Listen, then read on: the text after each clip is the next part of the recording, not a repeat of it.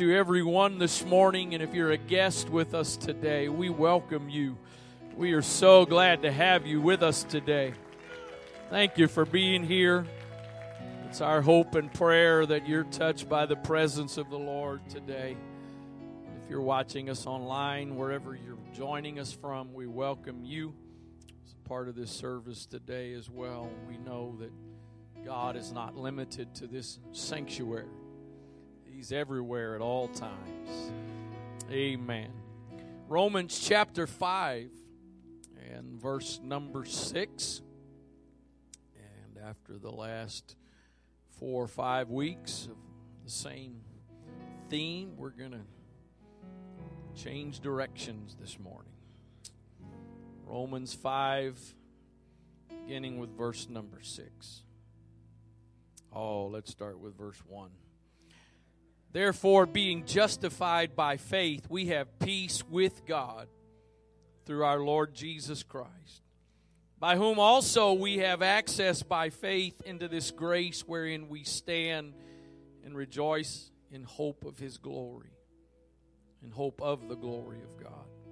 And not only so, but we glory in tribulations also, knowing that tribulation worketh patience, patience experience, and experience hope. I kind of said it already, but being a Christian, believing in God is not about some way to get a pain-free, problem-free life.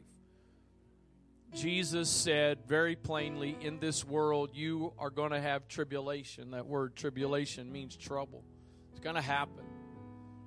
Doesn't matter how much faith you have in God, you're going to go through ups and downs. You're going to go through disappointments. There's going to be heartache and pain. But Paul says as we go through this cycle of tribulation and patience and experience, we learn to have hope. That whatever it is we're going through, God's brought us through stuff before. And we went through things in the past. We had no idea how we were going to get through them, but we look back that God brought us through those. And so no matter how impossible the situation may be right now, we have hope that He's going to bring us through this as well. And hope maketh not ashamed. It doesn't disappoint, because the love of God is shed abroad in our hearts by the Holy Ghost, which is given unto us. For when we were yet without strength, in due time Christ died for the ungodly. For scarcely for a righteous man will one die, yet peradventure for a good man some would even dare to die. But God commended His love toward us, in that while we were still sinners, He died for us. Much more then, being now justified by His blood, we shall be saved from wrath through Him. For if when we were enemies, we were reconciled to God by the death of His Son, much more, being reconciled, we shall be saved by His life. I want to talk to you, preach to you, whatever this morning for a little bit on worth versus worthy. Worth versus worthy. God, thank you so much for your presence in this place today as we have sung about your name and lifted up your name. You have responded to our worship, and your presence has moved into this place, and you have been ministering. And Lord, I believe there are those in this sanctuary that are consciously aware of the touch of your Spirit. But I also believe there's some others that you've been ministering to, and they haven't even fully recognized it yet. And I pray that you would continue to minister through your word.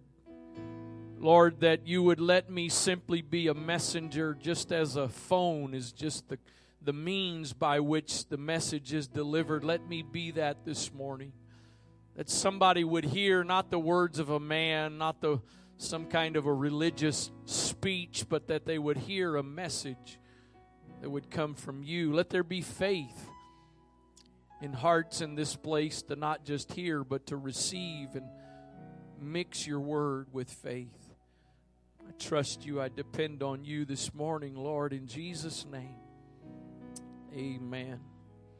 God bless you. You may be seated. I want to read verses 6 through 10 and a couple of other translations that just to kind of give you a little more flavor and say some things in probably some ways that are a little more common to us. And so the first one is the Amplified Bible. Verse 6, it says, "While we were yet in weakness, powerless to help ourselves, at the fitting time Christ died for, in behalf of the ungodly."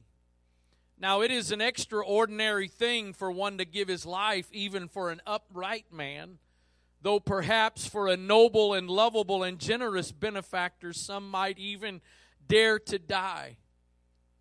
But God shows and clearly proves His own love for us by the fact that while we were still sinners, Christ, the Messiah, the Anointed One, died for us. Therefore, since we are now justified, acquitted, made righteous, and brought into right relationship with God by Christ's blood, how much more certain is it that we shall be saved by Him from the indignation and wrath of God? For if while we were enemies, we were reconciled to God through the death of His Son, it is much more certain, now that we are reconciled, that we shall be saved, daily delivered from sin's dominion through His resurrection life. And then the Message Bible says it this way: Christ arrives right on time to make this happen. He didn't and doesn't wait for us to get ready. He didn't and doesn't wait for us to get ready. If that was the case, we wouldn't be here today. If you had to get good to come to God, we'd never have an opportunity to come to God. He presented Himself for this sacrificial death when we were far too weak and rebellious to do anything to get ourselves ready. And even if we hadn't been so weak, we wouldn't have known what to do anyway. We can understand someone dying for a person worth dying for, and we can understand how someone good and noble can inspire us to selfless sacrifice. But God put His love on the line for us by offering His Son in sacrificial death while we were of no use whatever to Him.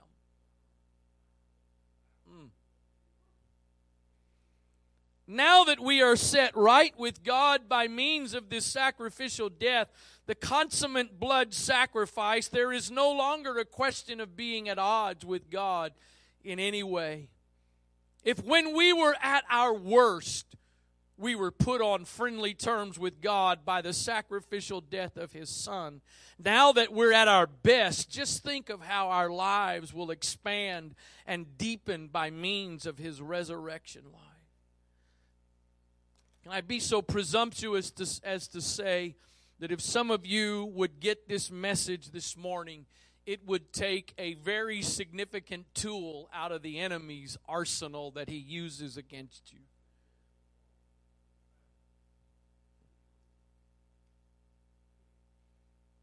I know these are two similar words, and in some ways the meaning of these two words have some similarities. But I want you to hear some definitions, not biblical definitions, but simple old dictionary definition of these two words. The word worth, according to the Britannica Dictionary, is used to indicate the value of something. It's good, valuable, or important enough for something. So worth is the value. It's the value that something has. But worthy is this.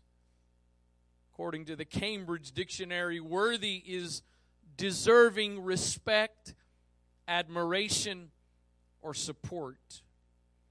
Collins Dictionary says, if a person or thing is worthy of something, they deserve it because they have qualities or abilities required. To be honest with you, I think what I'm about to preach for some is a little bit of a controversial subject. You may not realize that, you may not know that, and that's actually probably a blessing if you don't, but in some ways it is. Notice the word worth has no terminology in it of deserving. It's just the value of something. Something's worth is its value. To be worthy implies deserving of. So I'll give you the punchline and I'll spend the next little while expounding on it. Every single human being has worth.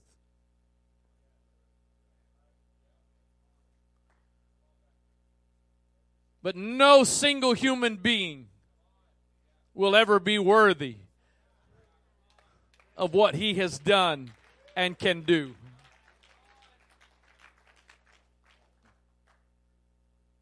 There's a prayer that I've heard many people pray. I've heard people that I have a lot of respect for, men and women of God that I have respect for, people that are very knowledgeable of the Bible.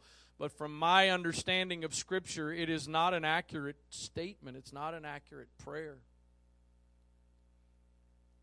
I would be very shocked if there's not a number of people in this room this morning that you haven't prayed this prayer or uttered these words. And that is in some variation of this. Lord, I am nothing without you. Anybody ever prayed that prayer? I'm setting you up before you raise your hand. I am setting you up. Thank you for being honest anyway. I've heard people stand in microphones in conferences and pulpits in churches and state those words, Lord, I am nothing without you. I personally do not think that's a biblical prayer or statement. What is biblical and what it does say very plainly is, without him I can do nothing. But there's a big difference between saying I can't do anything without you versus saying I am nothing without you. I'll get to it a little bit more in a moment, but let me just simply present this simple argument as to why I say that. If I am nothing without him, he went through everything he did, dying on the cross, shedding his blood for nothing. I don't think you go through that kind of effort, pain and suffering for something that has no worth. Genesis chapter 1, let me give you a couple of verses that I think give a little bit of an idea that you, just as a human being, you are worth something. Genesis 1:26 says, and God said, let us make man in our image after our likeness, and let them have dominion over the fish of the sea, over the fowl of the air, over the cattle, over all the earth, over every creeping thing that creepeth upon the earth. God said, let us make man after our likeness. You were made in the image of God. If you were made in the image of God, how can you be nothing?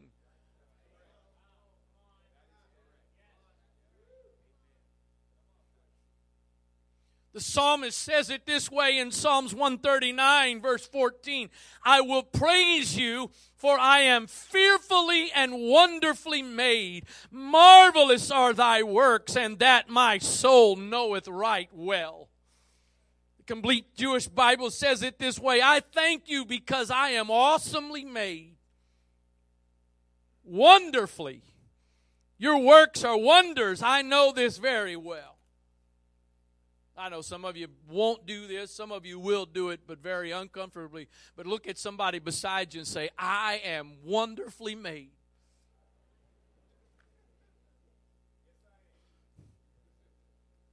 You are fearfully and wonderfully made. See, there's in the art world, there is value given because of who the artist is.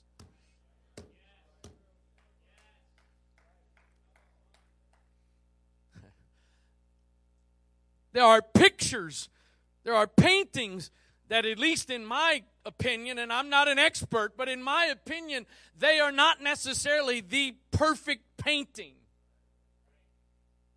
But the artist has developed a reputation, and because of his reputation, there is value that is assigned to the painting. Can I tell you, the creator of creators made you. The creator of creators fashioned you. You were fearfully and wonderfully made. Marvelous are his works. He makes no mistakes. I said, he makes no mistakes.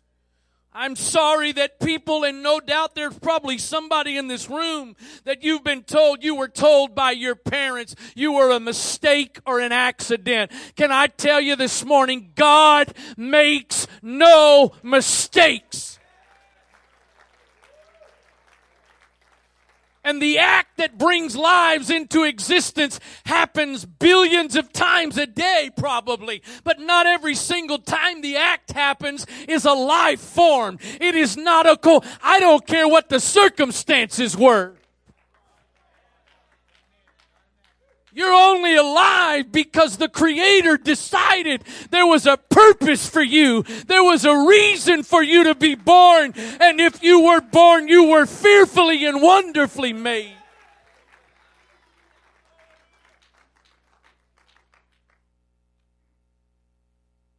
Every single human being has worth. Every person that's ever breathed a breath has worth. Every person that will ever be born for the remainder of time has worth. While every one of us has worth, not one of us are, nor will one of us ever be worthy. And that is some of the best news I could ever tell you. Some of you hear that and you're like, oh my God, there's no hope. No, you don't get it. The reason there's hope is because you aren't worthy. And you can't change that. Your worth is not based on what you do, it's based on who you are. Your worth is not based on how perfect of a person you are. It's based on who you are. While you were a sinner, while I was a sinner, Christ died for us. Isaiah says it this way, Isaiah 64 and verse 6, but we are all as an unclean thing, and all our righteousnesses are as filthy rags, and we all do fade as a leaf, and our iniquities like the wind have taken us away. The Amplified Bible says, we have all become like one who is unclean, ceremonially like a leper, and all our righteousnesses are our best deeds of rightness and justice is like filthy rags or a polluted garment. We all fade like a leaf, and our iniquities like the wind take us away far from God's favor, hurrying us towards destruction. Hear that? The absolute most righteous of people, from their religious activity according to the Scripture, they got nothing more than filthy rags. I'm a good person. I go to church. I don't cheat. I don't lie. I don't cuss. I'm kind to everybody. Guess what? You're dirty. Well, I mistreat people. I cuss. I cheat. Guess what? You're dirty. The best that you and I could ever do, the best that you and I could ever do, the prophet Isaiah says it's filthy rags. Revelation chapter 4, verse number 11. Oh, I jumped ahead. Sorry, that's too. Genesis 32 and verse 9. And Jacob said, O God of my father Abraham and God of my father Isaac, the Lord, which said unto me, return unto thy country and to thy kindred, and I will deal well with thee. I am not worthy of the least of all the mercies and of all the truth which thou hast showed me unto thy servant. For with my staff I passed over this Jordan, and now I am become two bands. I'm not even worthy of the least of your mercy. I don't even deserve the least. Forget the best of it. There was a woman that came to Jesus asking for help for her daughter, and because she wasn't a Jew, he turns her away, and she responds, and she says, Lord, even the dogs get the crumbs that fall from the master's table. And he responded after that, and he did for her what she had need of. What Jacob is saying, I don't even deserve the crumbs. I got good news for you, all you that's struggling this morning that you're not worthy. I've come to confirm today you're not.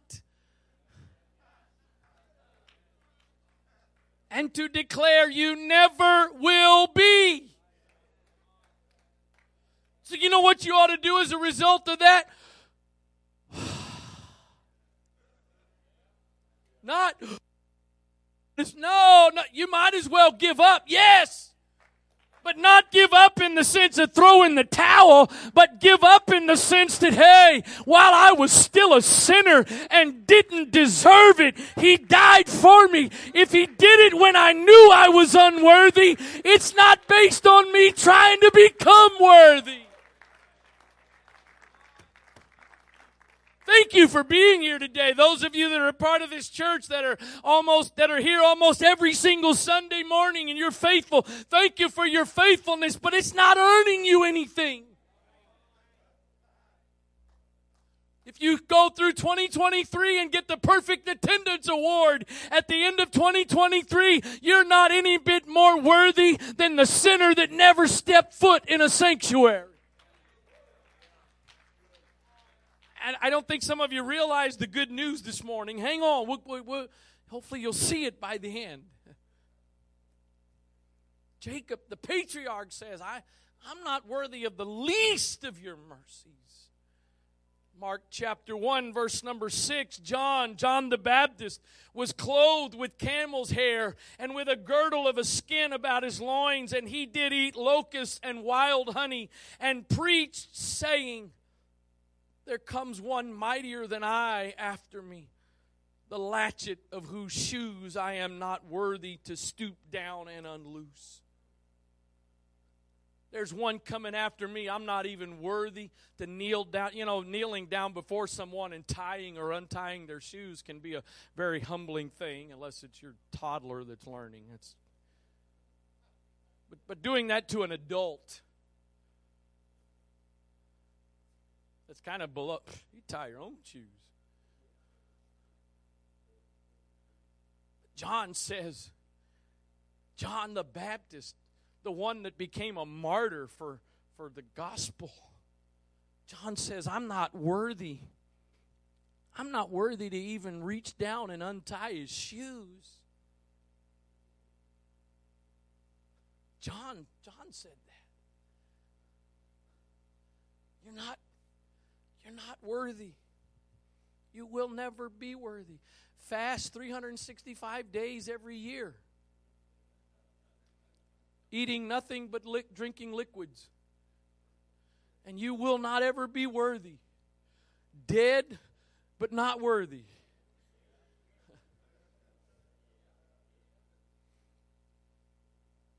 Pray 24 hours a day, 7 days a week. You won't be worthy. I know there's There's a song that gets debated around my house. We've sung it a few times. It says that there's nothing too dirty. Y'all can sing it again if you want. I don't care. There's nothing too dirty that you can't make worthy. I guess in principle that's true. He can, if he wants to make something worthy, he could. But in and of ourselves, we are not and will not be worthy. Do you and I have worth? Absolutely. Fearfully and wonderfully made. Marvelous are His works. We were made in His image after His likeness because of who the Creator is. You have great worth. But you're not worthy. There's only one who was and is and will ever be worthy. Psalm 18:3, I will call upon the Lord who is worthy to be praised. So shall I be saved from my enemies.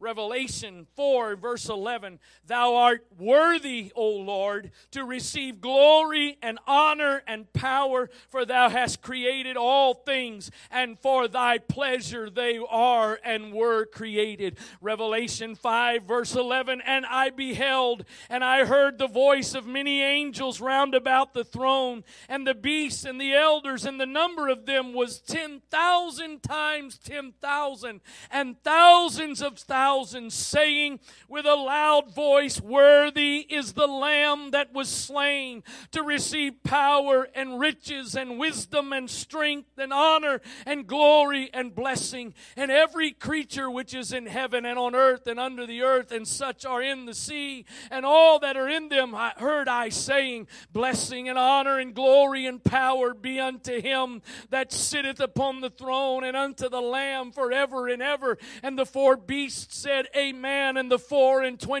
elders fell down and worshiped Him that liveth forever and ever. Worthy is the Lamb.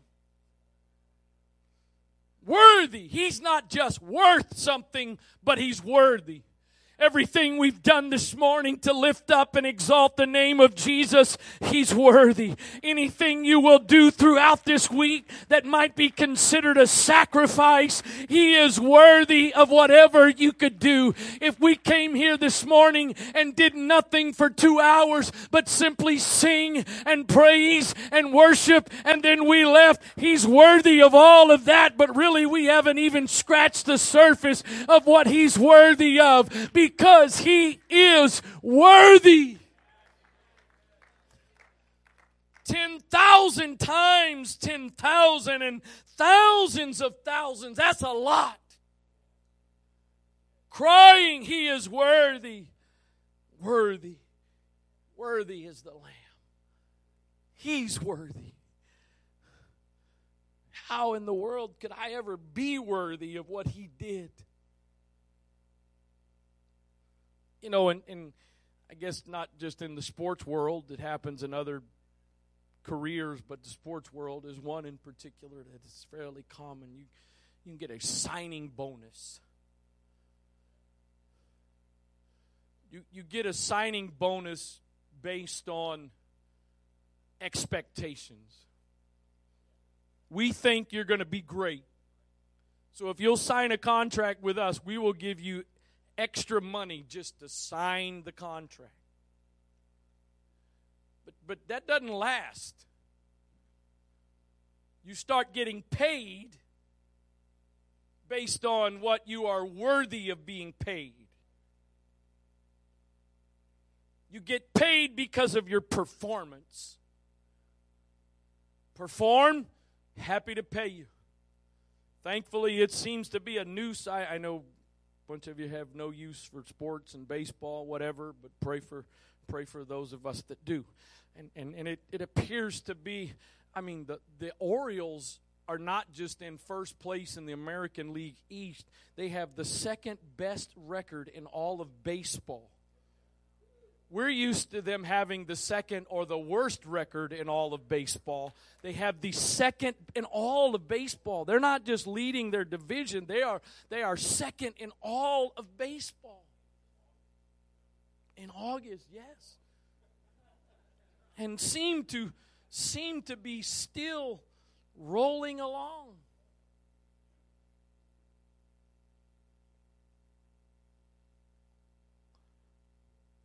I got really caught up in the carnal there. Now I've done it. Why was I saying that? Forgot where I was going. Yes, thank you. We need to. Those of us Orioles fans, we're trying to focus on the good. The Orioles have had this history, and they're probably not the only one. It's just the team that I'm a fan of. But the Orioles have had this history of giving guys these crazy salaries because they had a great year, either in Baltimore or someplace else, and then they come and, sports is definitely not reality. There are guys that are still making money today that after Chris Davis, Crush Davis. Dude had a great year or two.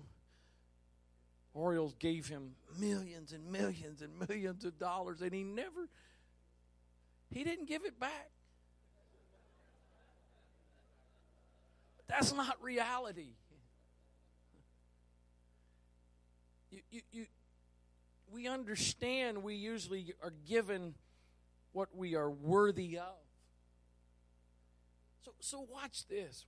This is pretty amazing to me.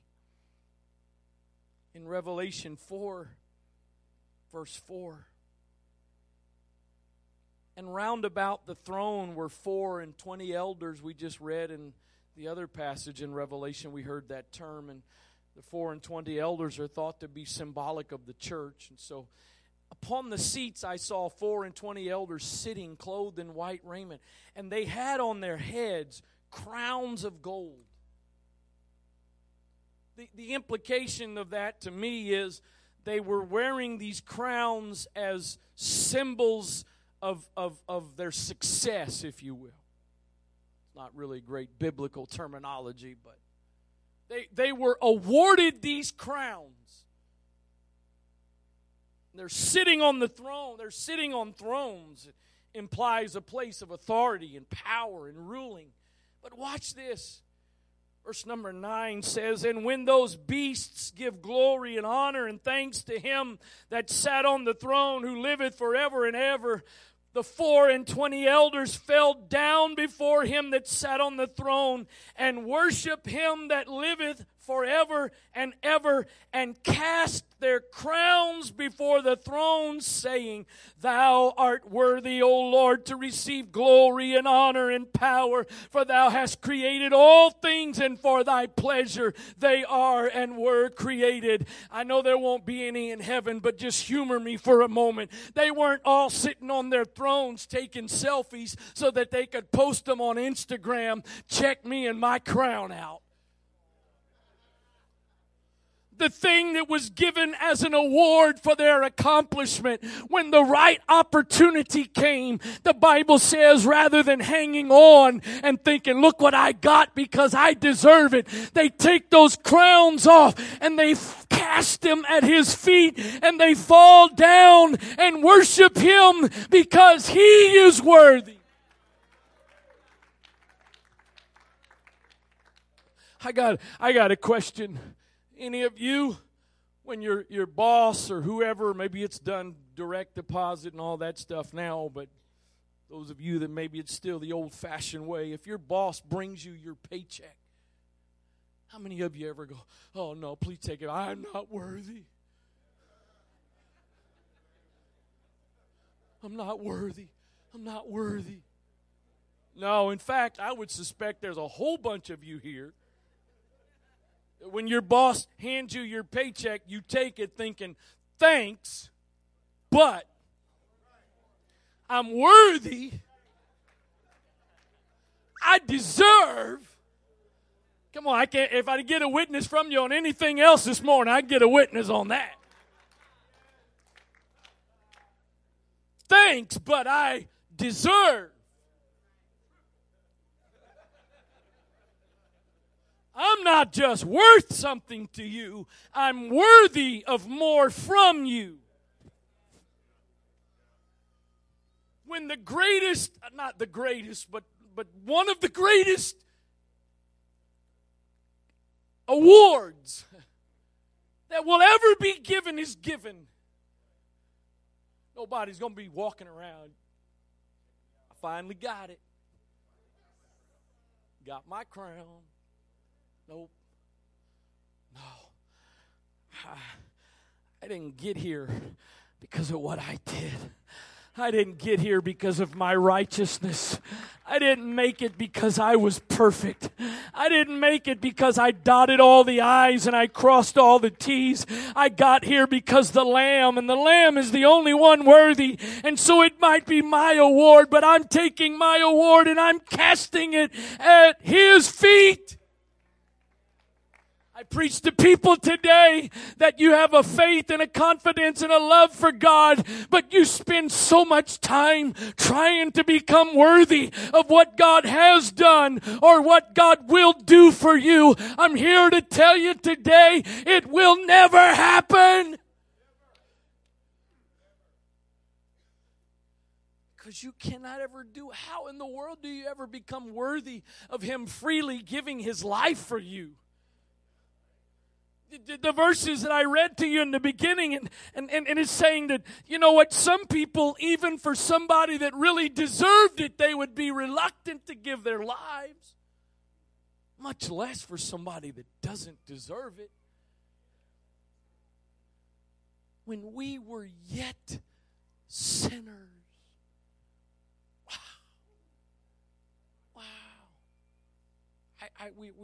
We've been working on getting stuff, purchasing stuff to be ready for when we can get in the new foyer. And so my wife's been shopping on Facebook Marketplace for some stuff, and she found some round banquet tables. We got the plastic ones that, you know, they're a lot less expensive, and she found some banquet, like legit banquet ones, wooden ones, and so they were over in Salisbury. And so Friday I went. We found them like 2 weeks ago. Gave the guy a deposit, and because we weren't going to be able to get there for almost 2 weeks. And so Friday I'm driving over there, and I'm messaging the guy, confirming everything's still good, and he responds and he says, did you send the rest of the money yet?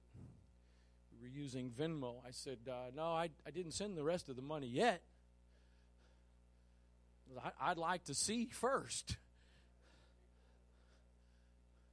Before I give you the rest of the money, I want to see if they're worth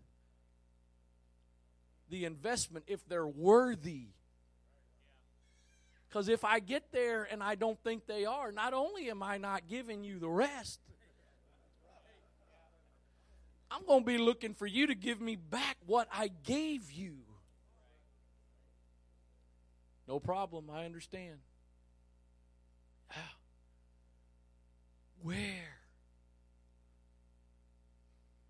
Where would any of us be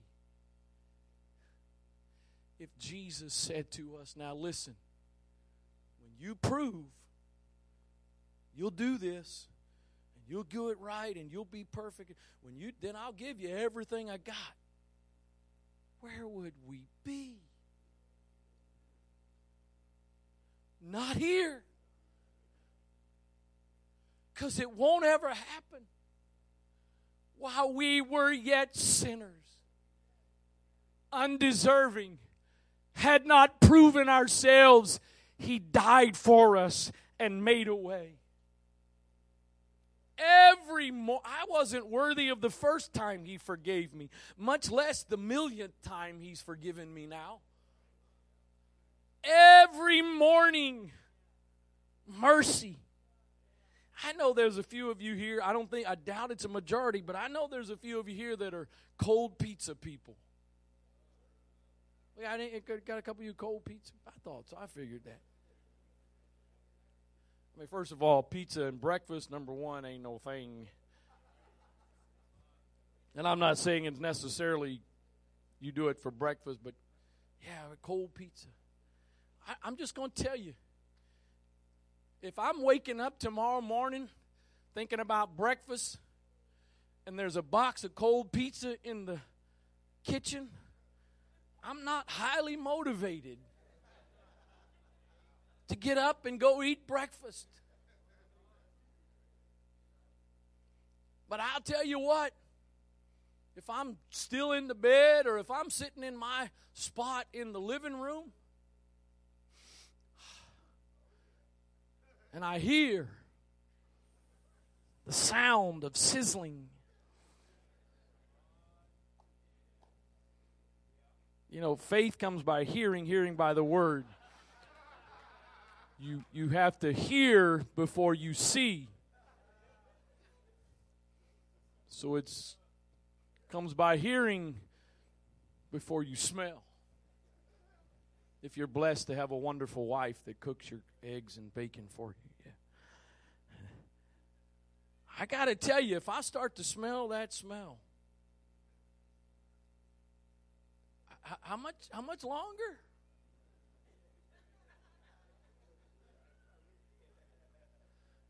There's nothing like, I know y'all, most of y'all know Mission Barbecue. I love Mission Barbecue. Going there today, I think, as long as they'll let me, if they don't overrule me. We ate there, my wife and I ate there downtown Friday evening, but there's more than one thing on the menu, so I don't understand why you can't eat there more than once a week. You can get different stuff. There's turkey, there's pork, there's brisket, there's shrimp, I don't understand this thing. Well, we had that already this week. There's people in my house. Some people used to be in my house. They've now forsaken me for greener pastures. Where'd my son-in-law go? He snuck out. He's up there waving. Yeah. You better stay up. No. Just kidding. Man, these last couple of weeks and each one of my daughters have been going through. My wife said it first. I'll give her due credit. But wow, God has blessed my daughters with some amazing husbands. Wow. Very thankful, very thankful.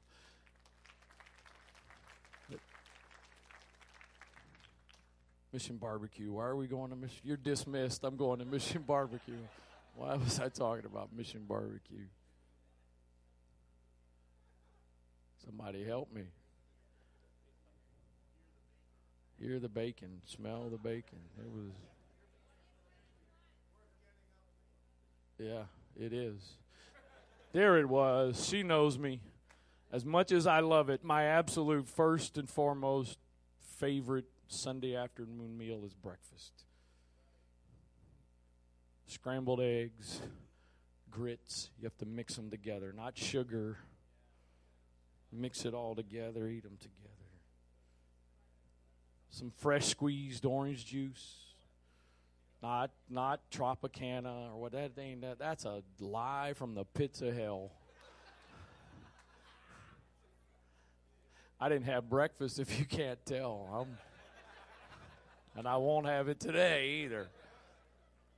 All of that trying to get at the point. Usually the bacon is cooking while everything else, and so there's some bacon that's already ready before we even. Man, there's just nothing like sneaking a piece of bacon. And been a few times through the years that by the time we sat down, my wife's like, "Where's all the bacon?" Not just because of me, because of everybody else. Sorry. There's nothing like waking up to the smell of something fresh. Can I tell you, God doesn't have cold pizza mercy. All of that to get to this. You don't wake up every morning and hope there's some leftover mercy from yesterday. Every morning, Mercy will restore me. Morning by morning. New. New. Not leftover, not stale. New mercy. I didn't deserve mercy the first time. I don't deserve mercy the millionth time. But the good news is I don't ever have to deserve it because He freely gives it.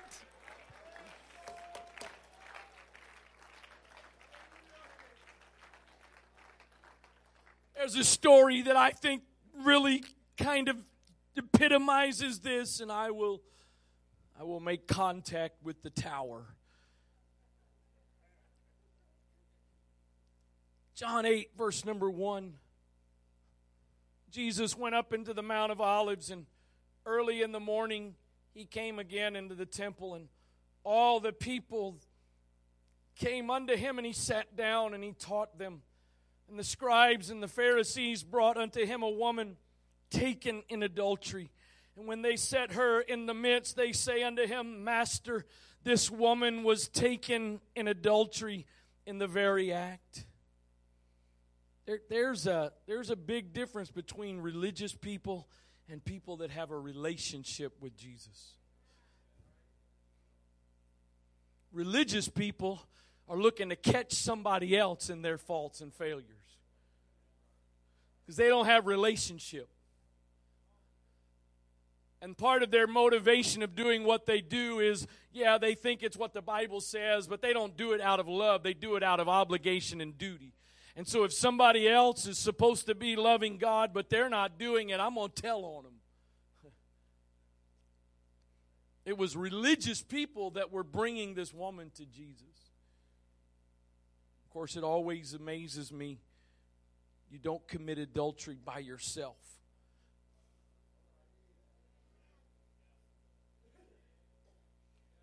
Pretty sure this was all set up. And they bring her to Jesus. And they say this, Moses in the law commanded us that such should be stoned, but what do you say? This they said, tempting Him that they might have to accuse Him. But Jesus stooped down and with His finger wrote on the ground as though He heard them not. So when they continued asking Him, He lifted up Himself and said unto them, He that is without sin among you, let him first cast a stone at her. And again He stooped down and wrote on the ground. And they which heard it, being convicted by their own conscience, went out one by one, beginning at the eldest even unto the last. And Jesus was left alone, and the woman standing in the midst. No offense to you younger folks here today, but I don't think it's a coincidence that it states that it went out the oldest to the youngest. There's something about the older you get, the more you face your immortality. The older you get, the more you face your weaknesses and failures and your struggles. The younger you are, you still have this idea you're invincible. So, starting with the eldest, and finally then the youngest that was there dropped their rock and left. When Jesus lifted up Himself and saw none but the woman, He said unto her, Woman, where are your accusers? Hath no man condemned you? She said, No man, Lord. And Jesus said unto her, Neither do I condemn you. Go and sin no more. She was worthy of what they said. She was worthy of being stoned and killed because of what she had done. But rather than giving her what she was worthy of, He responded to her based on her worth. Yeah, you messed up, and yes, the law says this, and you should be punished because of that, but you were made in my image. after my likeness. And while I have the right to pronounce judgment on you, there's something of worth about you. No, you're not worthy of forgiveness. You messed up. You're not worthy of leaving here without dying, but there's something of worth. Rather than acting upon what you're worthy of, I'm going to act upon your worth. Read throughout the Gospels, find some of the people Jesus went out of his way for. It wasn't the people that would have been presumed to be worthy. John chapter 4, he says to his disciples, I got to go through Samaria. Jews didn't go through Samaria. They didn't interact with the Samaritans, as the passage clearly tells us. But Jesus said, I gotta go through Samaria. I have a divine appointment. He meets this woman at the well. If you want to talk about worthiness, he would have never gone to Samaria to meet this woman, because she had 5 husbands and was now with a 6th man who was not her husband. I'm sorry, but she wasn't worthy. And yet he said, I got to go through Samaria because there's something of worth. May not be someone worthy, but there's something of worth. They got upset with him because he's going down the street one day and there's an IRS employee up in the tree. Man by the name of Zacchaeus worked for the IRS. Except as much as you think the IRS takes your money, they took even more than should have been taken. And there's all kind of people that others would have presumed to be worthy there. And yet Jesus takes note of this man. He was short. In fact, it's one of the places sports are endorsed in the Bible. Zacchaeus was short. He must have been a point guard because he climbed up in the tree to see because of the press. If you don't know basketball, that doesn't mean anything to you at all. So. And Jesus says to him, not to the people that were there who everybody esteemed and thought were worthy, but to that man, Jesus says, Zacchaeus, come down because I'm coming to your house. Not come down because I got some stuff to tell you. Not come down because I'm going to punish you and judge you, but come down. I'm coming to your house because while you may not be worthy, there is something of worth. I believe the Holy Ghost is speaking to some people in this sanctuary today, whether you're a guest or you come here all the time, trying to let you know, yes, you are of worth. No, you're not worthy and you can't change it, so stop trying. Does that mean leave here and go do whatever you want to do and live however you want to live? Absolutely not. Paul says, because God will forgive us and because of the grace of God, should we just continue in sin? No, God forbid.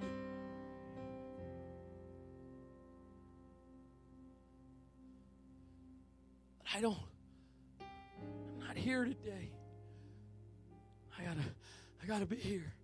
Because I gotta try to get worthy. I need something from God. And so if I don't do something to get worthy, I can't. Are you kidding me? It blows my mind how that when a person is born again, oftentimes they are at the worst condition they've ever been in. They are at the lowest of lows. Some battling addiction, some in broken relationships, somebody shares the good news of the gospel and gives them some guidance on what to do to participate in that. And they acknowledge, Lord, I've sinned. I want you to forgive me. I'm sorry, God. And I'm asking you, and if you'll forgive me, I want you to come and live inside of me. I want your Spirit to dwell in me. And you do that, and next thing you know, the Spirit of God comes in. And as the Bible teaches us, and you see it throughout the book of Acts, as an evidence of that, they begin to speak in this heavenly language that is the sign, that's the witness that they received the gift of the Holy Ghost. and get baptized in Jesus' name. Baptism is not this public profession of faith. I'm sorry, I know that's really common terminology today, but baptism is not some ceremonial public confession of faith. There's no place in Scripture that it implies that that's what baptism is about. And one simple example is Philip is taken by the Holy Ghost in the middle of nowhere to meet an Ethiopian eunuch who is traveling by himself, and he tells him what the Bible says, and that man responds as they're riding along, and he says, "Hey, there's some water. What's hindering us from being baptized?" Philip did not say, "Well, hold on, we have baptism Sunday in a couple of weeks so that you can have your public profession of faith." Sorry, let me get back on track here. You do that knowing you're a mess. You don't hear that message or somebody share that good news with you one-on-one, and you go, "Well, let me go pray and fast for a while, and then I'll come back."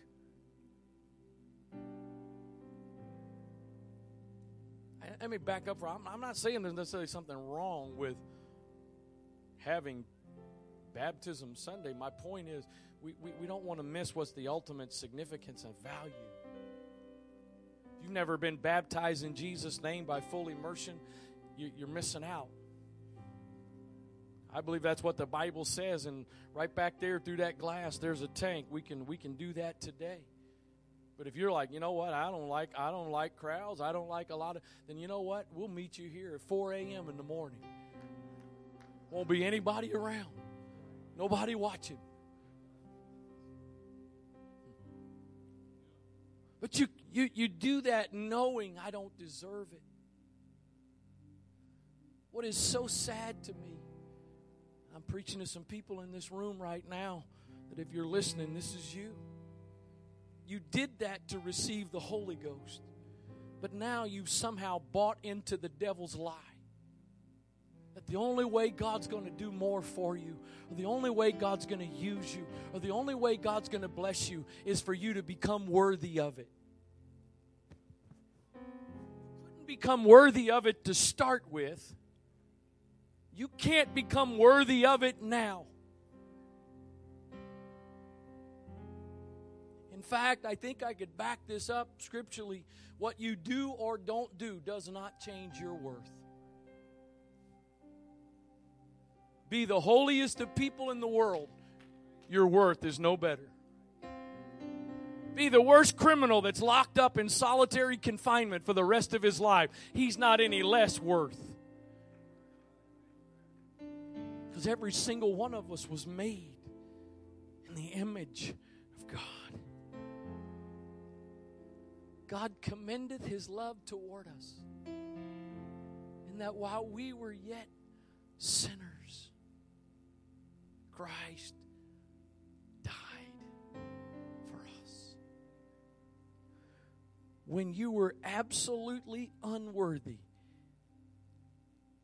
He did the only thing that could ever be done to save you. And then what does Paul go on to say? If that happened when you were sinners and didn't even know Him, how much more, now that you know Him, now that you've been born again, if that was effective to do that when you absolutely didn't know Him, weren't worthy of it, how much more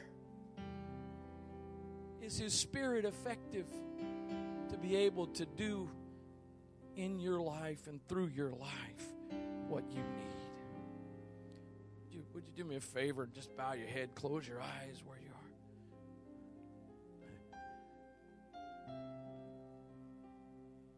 I think maybe this is what I just heard on the keyboard. If not, I was thinking about this earlier. There's a song we sing. It says, "You thought I was worth saving." It doesn't say, "You thought I was worthy of saving."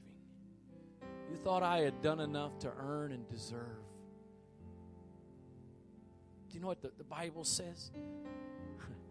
The Bible says that the righteous the righteous will barely be saved. You and I are not going to go striding across the finish line at the end in all of our glory. No.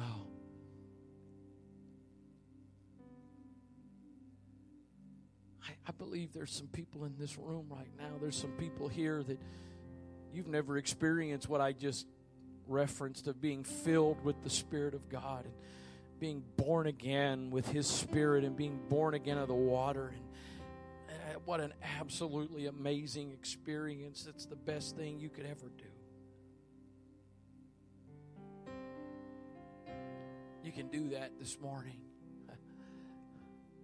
No steps you have to go through. There's a very commonly known doctrine or idea amongst a very well-known religion, and that's the idea of penance. I'm sorry, but there's nothing in Scripture where penance is required. When you repent, He forgives. Because in essence, is penance not a part of trying to earn what He's giving, and I can't earn it. You're here this morning, and again, I'm asking you for a moment or two at least to keep your head bowed and your eyes closed. And if you don't want to respond, that's fine. But if you would just maybe do that at least out of respect for others, so that maybe if they want to respond, they'll be a little more comfortable. Some people in this place this morning, you've gone through abuse, physical, sexual, verbal. Battle with the lies of having worth. I'm here to tell you today, you're made in the image of God. You've got worth. You battle with whether or not you'll ever be worthy, and I've got good news. Stop trying to be. Stop trying to earn worthiness. You can't earn something that He's willing to freely give. If you're here this morning, again, others of you come here all the time, but the enemy's got you in a cycle of working so hard to trying to become worthy. Yes, there are things you and I as believers, as disciples, saints ought to be doing. There's ways we ought to live. There's things we shouldn't do. But that's not about worthiness. That's not about earning something. That's the product. That's the fruit of. I want to open this altar to some people this morning. This could, I believe with all of my heart, today could be a transforming day in some lives. Whether you're a guest or, again, you come here faithfully. But leave this place today with the confidence that you are worth something. Because the Creator made you. He made you in His image. And no, you're not worthy, but neither do you have to be, because He's offering you. He's offering you forgiveness. He's offering you righteousness. He's willing to take your guilt, your shame, and give you His innocence. Talk about not being worthy. Isaiah says that He will trade beauty for ashes. That's not an equal trade. That's not a worthy trade. But He says, give me your brokenness. Give me your hurt. Give me your pain. Give me your failure. Give me your mistakes. In exchange for your brokenness, in exchange for your ashes, I will give you beauty. Father, I pray right now, Lord, I believe there are people in this sanctuary right now that you are speaking to today. You are ministering to today. Lord, I know the enemy is not just going to be silent and just stand by, that we can respond without resistance. And so I come against the lies of the enemy today that war against the minds of the people in this sanctuary. The minds of those, Lord, that want you to reach down and touch them right now, but the enemy's still battling them, that they're just not worthy. Lord, you did everything necessary. You provided everything we needed long before we could do anything to be worthy of it. You haven't changed. You're the same. You're the same. You're the same as you've always been. In the name of Jesus. In the name of Jesus. Church, can I get some help? Not only some that have come, but would you be sensitive to the Lord? Maybe somebody just not quite comfortable making that step, but the Spirit of the Lord is wanting to touch them, minister to them. I believe there's some people in this place today. The enemy's battling your mind. What's the use? Why continue trying to live for God? Why continue to try to be a believer? You keep stumbling. You keep falling. You're never going to be worthy. Why don't you take his lie today and turn it around on him instead of trying to argue with him, instead of trying to prove him differently? You know what, devil? You are absolutely right. I am not worthy. And you're absolutely right. I will never be worthy. That's why he provides grace. That's why there's morning by morning new mercy. Come on, would you open your heart right now? You're struggling to believe what's been said. Just be honest with him right now. Jesus, I'm hearing it. I hear what's been preached, but I'm struggling to believe it.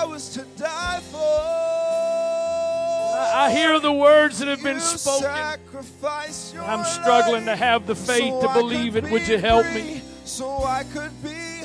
Just like the man that came to Jesus, Lord, I believe. Help my unbelief. Lord, I believe. Help my unbelief. You thought I was worth it. You thought I was worth it, Lord. Oh, you thought I was worth dying for. You thought I was worth dying for. I had enough value. I had enough value that I was worth it. Oh, thank you, Lord. You thought I was worth saving. When I didn't deserve it, you came. When I hadn't even acknowledged it yet, you provided it. So you cleaned me up inside. You thought I was to die for. You sacrificed your life so I could be free, so I could be whole, so I could tell everyone I know. Oh, you thought I was worth saving. You thought I was worth it, Lord. So you knew I wasn't worthy. I didn't deserve it, but you thought I was worth it. So you cleaned me up inside. You thought I was to die for. Thank you that you didn't make me earn it. Thank you that you didn't wait till I had deserved it. So I could be whole. Thank you for freely giving grace and mercy. Thank you for the gift of salvation. Thank you for the gift of the Holy Ghost. You thought I was worth keeping. You cleaned me up inside. You thought I was to die for. You thought it, Lord. Doesn't matter what anybody else thinks. You thought I was worth it. You still think I'm worth it. So I could be whole. So I could tell everyone. Oh, yes.